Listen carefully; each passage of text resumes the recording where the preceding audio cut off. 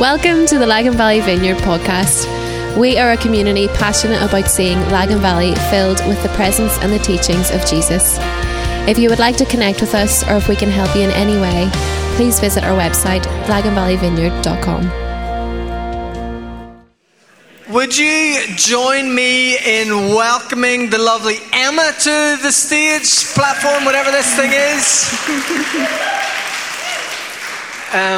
For those of you who don't know, Emma Wilson is one of our trustees here, and Emma and her husband Darren and their son Daniel have been part of Lagan Valley Vineyard since the very, very beginning and have been an integral part of what God has kind of built here. There's many times when we were converting this that I came in here to find Darren stuck under this thing as he crawled in there and made all the wires work that make you unable to kind of hear us. Emma ran our finance for a long time and now serves on our board, but they're dear friends, and it is a real privilege for us to have Emma opening the scriptures for us this afternoon. So will you join me as we pray for Emma as she opens the Bible with us? Let's pray. Father, thank you so much for the Wilson family. Lord, thank you for all that they have invested in your kingdom and in this community. And Holy Spirit, we just simply invite you to come and speak to us. We say that we need your voice in Jesus' name. Amen. Thank you, Andy. Thank you. Andy did like most of my introduction there, but sure, we'll run over it again. You know my name is Emma. I live in Glenavy with my husband Darren and Daniel, and the big news in Glenavy at the minute, you really need to hear this, the Spar is getting a refurb and they've moved the front door to the back of the building, which is just like revolutionary for Glenavy. As well as living in Glenavy, Darren and I run a business there, and as we have navigated COVID and Brexit, my day-to-day of late has looked like a lot of problem solving. As well as working full-time, I started studying theology with WTC last year, which honestly is one of the best things that I have ever done. Like, closing date for this year, I'm not plugging it, but closing date is definitely some stage this week. So if you're on the fence thinking you would like to study theology and you're not quite sure, feel free to come and speak to me. I'm sure you'll agree with me that Lauren did an incredible job last week as she helped us consider how we deal with loss and disappointment. As we continue with our conversation, The Rebuild, this morning I want to help us think about what it means for us to follow Jesus today. On the 8th of August 2021, in this place where our church family meet, and from here to the towns, villages and streets that we call home. What does it mean for us to follow Jesus in this place, the place where we spend most of our time each day, be that at home, school or out in the workplace? What does it mean for us to follow Jesus today as we journey life with our family and friends? What does it mean for us to follow Jesus as we evaluate the last 18 months and begin to identify what really matters as we move forwards individually and as a community? In life, we can feel pressure to acquire certain things, look a certain way, or conform to a certain model of behaviour. I remember when I was in P7 and my best friend bought a pair of Oxblood Dr. Martin boots.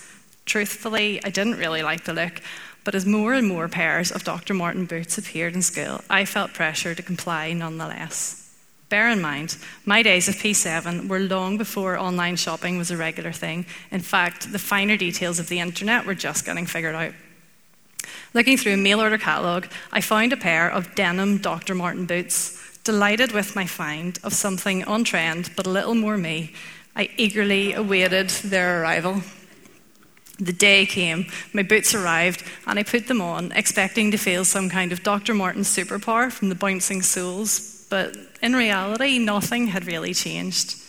The next big thing was Fruit of the Loom branded sweatshirts, followed by NAFCO 54 bomber jackets. Confession time, hands up if you owned any of these things. Denim Dr. Martin boots were a bit of a fail. It rains a lot in this little part of the world, and so the dye quickly came out of the front of them, leaving a two-tone mismatch. Looking back, even at the age of 11, the voice of this shiny new thing will make you popular, successful, and complete was a loud one. The voice of advertising is constantly telling us to just do it, impossible is nothing, and you're worth it. Comforting as this may be, a problem arises when we drop our gaze from God, taking our eyes off those around us and focus purely on ourselves. The danger lies when this spills into our view of our church community. We can find ourselves following Jesus because he makes our lives better and more enjoyable. This can be hard to identify because it looks good, feels good, and does so much good. We are not called to be so concerned with ourselves that we overlook those around us. What does it mean for us to be cross-centered as we pick up the pieces and rebuild our lives from the interruption of the last year? What does it mean for us to be cross-centered as we seek to follow Jesus today? Let's take a look at what Jesus taught about discipleship. The word disciple is from a Latin word discipulus, which simply means student, learner, or follower. I feel like social media, and Instagram in particular, have taught so many what it means to be a follower. Jesus may have been the original influencer. In Mark chapter 8, verse 31, Jesus teaches that the Son of Man must suffer many things and be rejected before dying on the cross and rising 3 days later. Peter, clearly uncomfortable with this, takes Jesus aside and tries to correct him. Let's pause for a moment. Can you imagine correcting Jesus because his plans don't quite fit your agenda? We may not take him aside, but our actions and choices can speak for themselves. Jesus then continues to explain that whoever wants to be my disciple must deny themselves, take up the cross, and follow me. Put simply, this means that we are to reject the easier life of shallow, culture-pleasing faith and totally surrender our lives to Jesus. To deny ourselves and take up the cross does not mean we are to carry a burden from God. It looks like belonging to God, not our things, position, reputation, or comfort. Let's see what the Bible has to say. Turn with me to read Matthew chapter 6, starting at verse 25. Come, Holy Spirit. Do not worry. Therefore, I tell you, do not worry about your life, what you will eat or drink, or about your body, what you will wear. Is not life more than food, and the body more than clothes? Look at the birds of the air. They do not sow or reap or store away in barns, and yet your heavenly Father feeds them. Are you not much more valuable than they? Can any one of you, by worrying, add a single hour to your life? And why do you worry about clothes? See how the flowers of the field grow. They do not labor or spin. Yet I tell you that not even Solomon in all his splendor was dressed like one of these. If that is how God clothes the grass of the field, which is here today and tomorrow is thrown into the fire, will he not much more clothe you, you of little faith? So do not worry, saying, what shall we eat, or what shall we drink, or what shall we wear? For the pagans run after these things, and your heavenly Father knows that you need them. But seek first his kingdom and his righteousness, and all these things will be given to you as well. Therefore, do not worry about tomorrow, for tomorrow will worry about itself. Each day has enough trouble of its own. Let us pray. Father God, we simply pray that you would help us to hear from you and to learn from your word today. Amen. In verse 25, Jesus clearly says, do not worry about your life. This isn't an invitation to worry a little or a lot. It clearly says that we are not to worry at all. Worrying simply takes our gaze off God and firmly onto ourselves. We focus on our limitations rather than God's limitless ability. He goes on to ask, is not life more than food, or the body than clothes? I'm sure I'm not alone in having worries about what to wear or what to cook. My understanding of this is not that these things don't matter. Clearly they do, but dwelling on them causes us to be separated and distracted from what really matters in life. In verse 27, we read, can any one of you, by worrying, add a single hour to your life? How many people have you met who say, I wish I'd spent more time worrying? Life is a gift to be lived. Verse 33 stands out to me. I feel this is significant for this season. Seek first his kingdom and his righteousness, and all these things will be given to you as well. Seek is a verb. It's a doing word. We need to be active in our pursuit of Jesus. Jeremiah 29:13 reminds us that you will seek me and find me when you seek me with all your heart. These words were spoken long before Jesus was born, but reveal to us the Father's desire to be with his people. Seek first his kingdom instantly protects us from distractions and too much concern for ourselves. God's kingdom is where what God wants happens. If we make loving others and loving God our priority, so many insecurities will simply fall away. God created us and knows us better than anyone else. We were never created to focus on ourselves. The good news is that despite how it sounds, righteousness is not being legalistic. It is not about our achievements in God's school of law. Righteousness is a wonderful gift from God to humanity through Jesus' death on the cross. Those who believe in Jesus have become the children of God. In him we are forever loved by God unconditionally, just as children are forever loved by their parents, no matter what. We are accepted and justified not by our own goodness, but by the perfect love of God. Jesus instructs us to seek God's kingdom first and find our identity in being a child of God. These building blocks for life found in Scripture are so helpful, especially when we live in a world that tells us to seek popularity, success, be great, and avoid disappointment. The definition of popular is to be liked or admired by many people, and yet freedom comes when we no longer need to be somebody special in other people's eyes, when we are content to be popular with him alone. Peter Scazzero's definition of success is super helpful. Success is becoming the person God calls you to become and doing what God calls you to do in his time and according to his timetable. Let me read that again. Success is becoming the person God calls you to become and doing what God calls you to do in his way and according to his timetable. That takes so much pressure off us.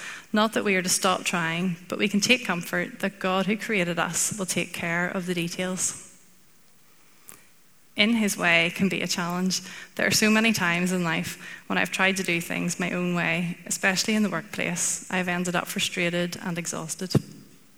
The issue of his timetable can be an uncomfortable one too. I know I'm not alone in finding enjoyment in making decisions. And yet I have found freedom comes from simply praying, your kingdom come and your will be done. This simple part of the Lord's Prayer is a real perspective changer. It helps me lift my gaze from myself and place it firmly on God. I'm unsure at which point the idea that we were to be great and avoid suffering and failure arose. We are human beings, not human doings, certainly not immune to suffering and failure. We read in Matthew 27, verse 40, as Jesus hung on the cross, people hurled insults, "Come down from the cross if you are the Son of God." In his most challenging time, his very identity was questioned, and yet what looked like a colossal failure turned out to be the greatest victory on Resurrection Sunday. We all fall down at times. We all feel like we are not good enough. We all feel pressure to have certain things or look a certain way. We all feel like the cost is too great and we are too weak. In our own strength, this is true.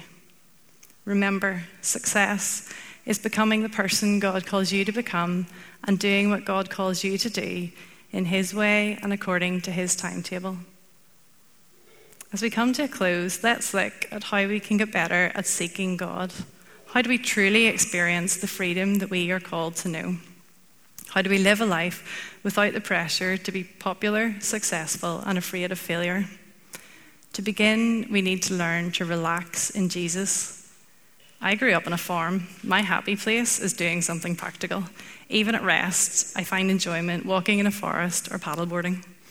Relaxing is not something that has come naturally to me. I have had to learn to relax. Perhaps this sounds familiar. I'm not talking about the absence of activity, more of an intentional mindset. Here are a few examples of what that might look like.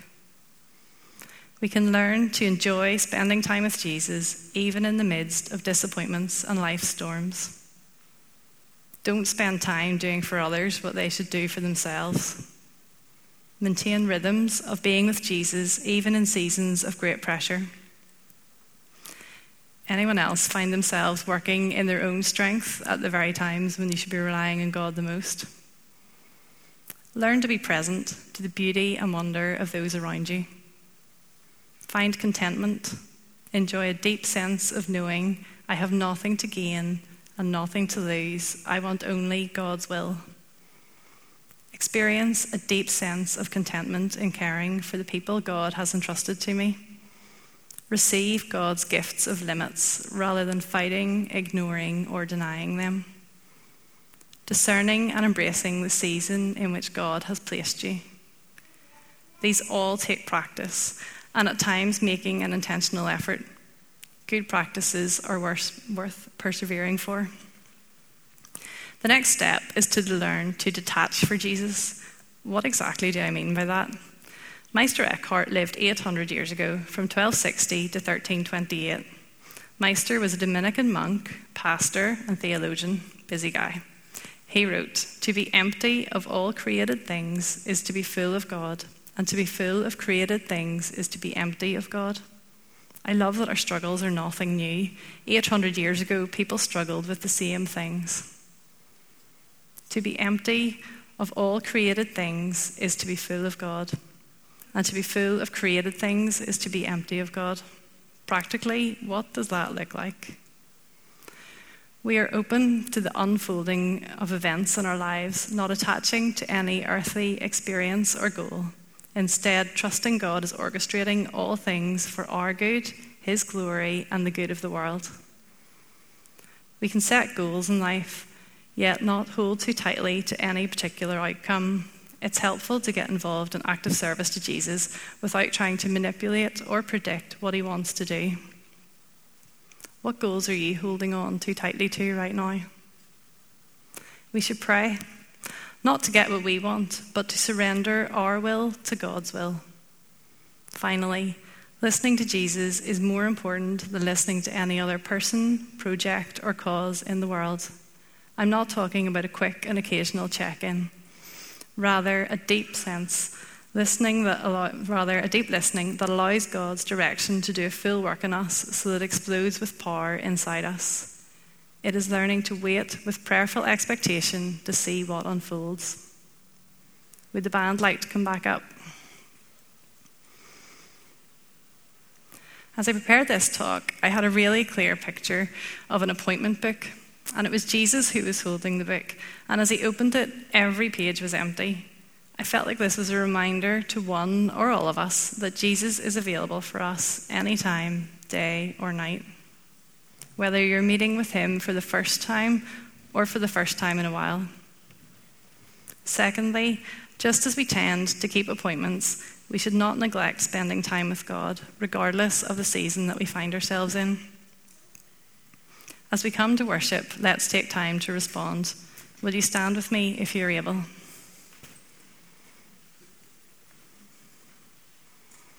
If you're comfortable, feel free to close your eyes and open out your hands as a simple posture to receive from God.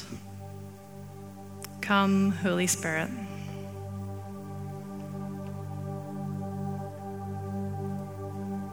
Father God, we come before you this morning and ask for forgiveness for making it all about us.